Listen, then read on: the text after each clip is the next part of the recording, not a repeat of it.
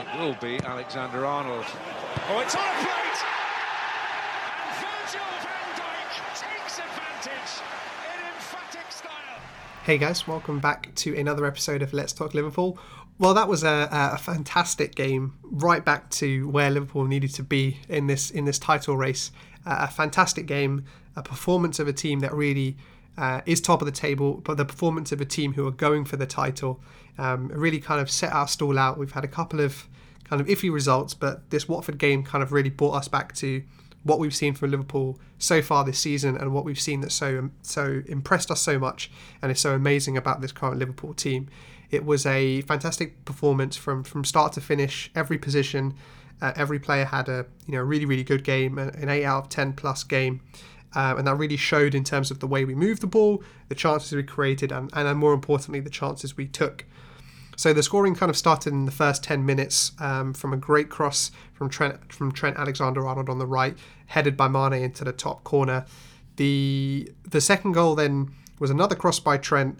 Mane with his quite normal poor first touch, but actually then he redeemed himself with an even better second touch, which was a back heel, which kind of was incredible. It was a kind of a back heel lob over Ben Foster. It was a very disrespectful goal, it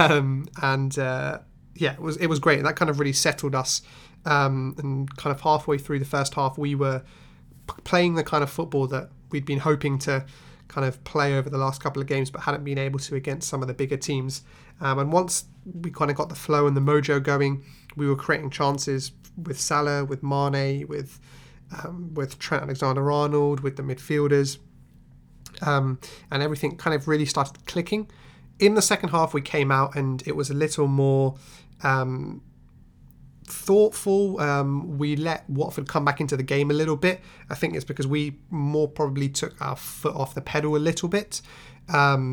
We kind of relaxed into the game a bit, I think. But the Origi goal came at a really good time for Liverpool. Origi kind of cut in from the left-hand side and fired in at Ben Foster's near post. And I think that kind of really took the game away from Watford and then actually, I think, made it easier for us seeing out the last 20-25 minutes of the game. And then in the last kind of 10-15 minutes, one great crossing from Trent Alexander-Arnold from a free kick, which Van Dijk headed in, and then another great cross by Andrew Robertson, again finished off by Van Dijk, and those were his first goals for Liverpool in the Premier League. Obviously, he opened his scoring for Liverpool on his debut against Everton in the FA Cup over a year ago. So it was great to see him. Oh, sorry. I completely forgot about his goal against Wolves. I'll admit to that mistake. So it was great to see Van Dijk score and getting a brace as well, right? I mean, at home, that's you can't ask much more from our centre back. But yeah, it was a great game overall. The 5 goals were amazing. It kind of really helped us get us into the type of play that we saw, particularly in the first half of the season. And going into the next couple of weeks when we've got a big game against Everton at the weekend, then the Bayern game coming up, and then a couple of key games in the Premier League after that, it was really important to kind of kickstart this period for Liverpool with a good win at home against Watford, which we did. The first point of I guess analysis that I really want to make, watching the broadcast, that I think they gave Virgil van Dijk man of the match, and for me, although Virgil obviously scored 2 goals and had a good kind of commanding performance in defence, for me it was Trent Alexander-Arnold. The difference between the Watford game and the United game, where James Milner played right back, was we were almost 2 different teams.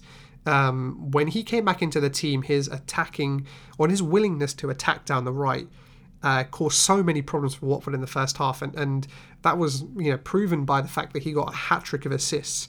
And I know him and Andy Robertson have this kind of challenge to see who can get the most assists. Trent Alexander-Arnold definitely went up in the game today. His balls into the box were amazing.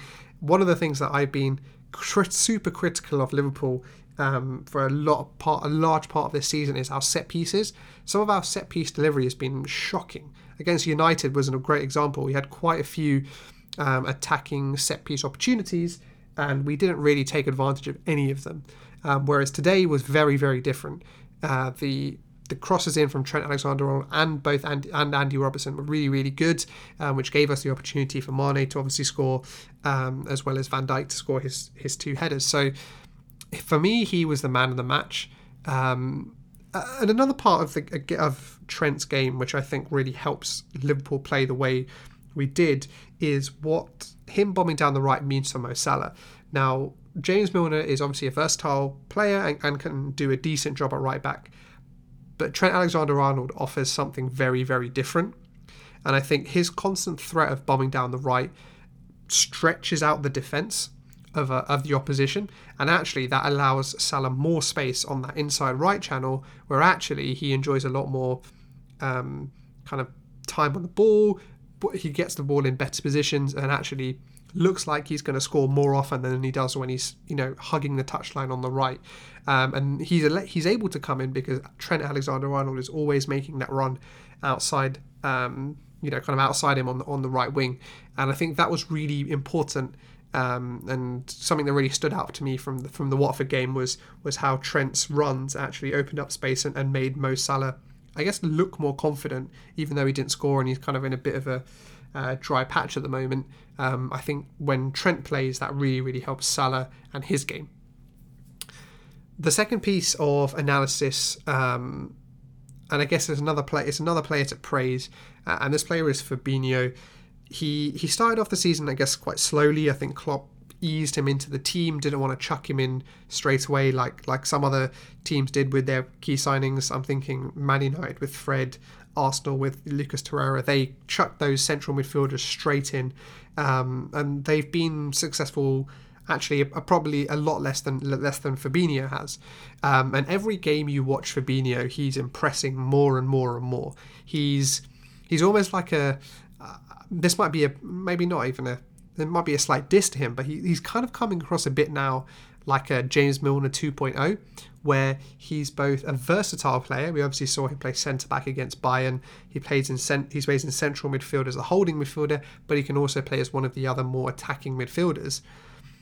But when he has the ball, he's always thinking attacking. I think that's something James Milner has, which actually is quite similar with Fabinho. He defended incredibly well, always kind of shielding the back four against Watford. But then also when he got the ball, he was always looking forward and trying to play a ball into either one of the more attacking midfielders or into the front three. So I think Fabinho again is getting better and better and better with game, and it's really exciting to see how he will perform, and I think he'll be a key player for us in this run-in to hopefully win the Premier League. But Fabinho playing good kind of means something in terms of what role does Jordan Henderson play in this team. Obviously, Jordan Henderson's the captain of the team, and his kind of position's been a bit at threat recently because Fabinho has been playing so well. But I think there is actually still an opportunity for us to play a team where both Fabinho and Henderson can play. And the way I think this can happen is when Henderson first came to Liverpool, when he left Sunderland and came to Liverpool, he was actually more of that attacking midfielder than he was the defensive midfielder that he's kind of become as he's got older and more mature. He's got the legs. When he first came to Liverpool, he was scoring great goals, breaking beyond the strikers. And I'd like to kind of see that back. With Fabinho potentially playing that holding role in front of the centre-backs, it gives us then another midfield option where we can play Henderson, should there be injuries or Klopp wants to rotate, that we can play Henderson in one of those more attacking midfield positions where he can keep running, maybe not necessarily provide the attacking creativity, but can provide the energy in that part of the pitch to win the ball back from the opposition, to then set the ball through to one of the front three to kind of put the ball away. So I'll be really interested to see whether Klopp tries that or whether he kind of just rotates them both in that holding midfielder role. The final piece of analysis I want to touch on was this was the first time in a long while that the front three haven't played together. There were obviously some games earlier in the season when I think Firmino was injured again, where either Sturridge or Origi came in. But this time, Origi came in, but the shape of the front three was slightly different. So Mo Salah still stayed out on the right. However, Mane came into the middle this time with Origi going out to the left, which was really interesting because I think first of all that caught out Watford a little bit. I think me included expected Mane to play out on the left and Origi to go down the middle, but actually kind of seeing how the game went, I think the balance worked really well of having Origi on the left, cutting on his right foot, then Andy Robertson overlapping, and then the same thing on the other side with Salah and Trent. And obviously Mane played great in that attacking kind of number 9 centre forward kind of position, obviously grabbing his 2 goals, but also he held up the ball well, and he kind of came deep when needed, and I think he played. I think for me it was actually really one of his better games. Obviously, recently Mane's been kind of holding the Liverpool team together. I think a couple of the draws we've had over the past 5 or 6 games we wouldn't have achieved had it not been for Mane's goals. So he's kind of been the linchpin of the team. But I think Divock Origi, will have a role to play in this run-in. Obviously, he scored the winning goal against Everton earlier in the season, but he's the type of player who can come on and make an impact. And if he gets an opportunity to start, I think also he will make an impact, as he showed against Watford. So I think Divock Origi really does have a role to play. Similar to kind of every team has this one player who kind of isn't part of the first team, but actually then becomes really important to them. The one player that always springs to mind who's similar to that is Federico Macheda, right? He was a bit more of an unknown quantity than Divock Origi, but he came in at a time when Man United needed him, when they needed goals to win the league, and he came through with the goals. And I think that's the kind of role that Divock Origi could play for Liverpool in this run-in over the next 10 games, as we try and kind of end this wait for a Premier League. So I guess I want to end the episode by saying that the balance in the team was really, really good, I thought, against Watford. The midfield balance was good. It was good with Fabinho playing that holding role. The wing backs were great. Obviously, the service and the crosses they gave were great, but also that the balance, they knew when to attack, they knew when to press, as well as the balance of the front three, with Origi and Salah cutting in onto their favoured foots with Mane down the middle. I thought that balance worked really well. And now I think we're unsure as to whether Firmino will be fit for the Everton game.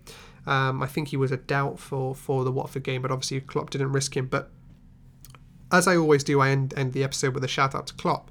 But I think the shout out to Klopp will be, regardless of whether Firmino is fit, I think he should stick with the same 11 that started against Watford. I think it worked. I think it caused Watford all sorts of problems, and Everton really haven't been in any type of decent form recently.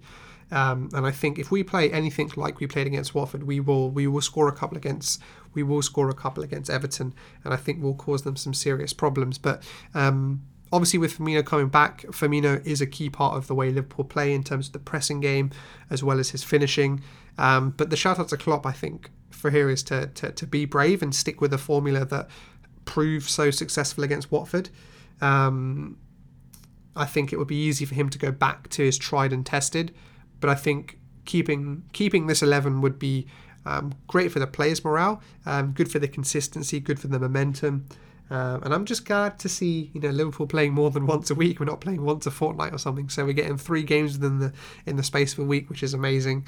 But looking forward to the Everton game. Obviously, the game earlier in the season ended in a crazy fashion. Everton since then have kind of gone backwards, I think, if anything, and we've kind of progressed. So again, hoping for a positive result from that game. Hoping we put a few past Everton. Show them that we're here to win the league. We're not messing around. Obviously, they've got incentive, not wanting to really help us win the league. But I think we have the quality to kind of turn over that Everton team quite easily. So yeah, the shout out to Klopp is to be brave and keep this same starting 11 that started against Watford, because they did so well. So I'll be back again, guys, on Sunday with a review of the Everton game. Hopefully, it's another win. We just need to keep the wins going, and the Premier League title will be ours. So yeah, thank you guys for listening. I hope you enjoyed this episode, and I'll catch you guys on another episode on the review of the Everton game.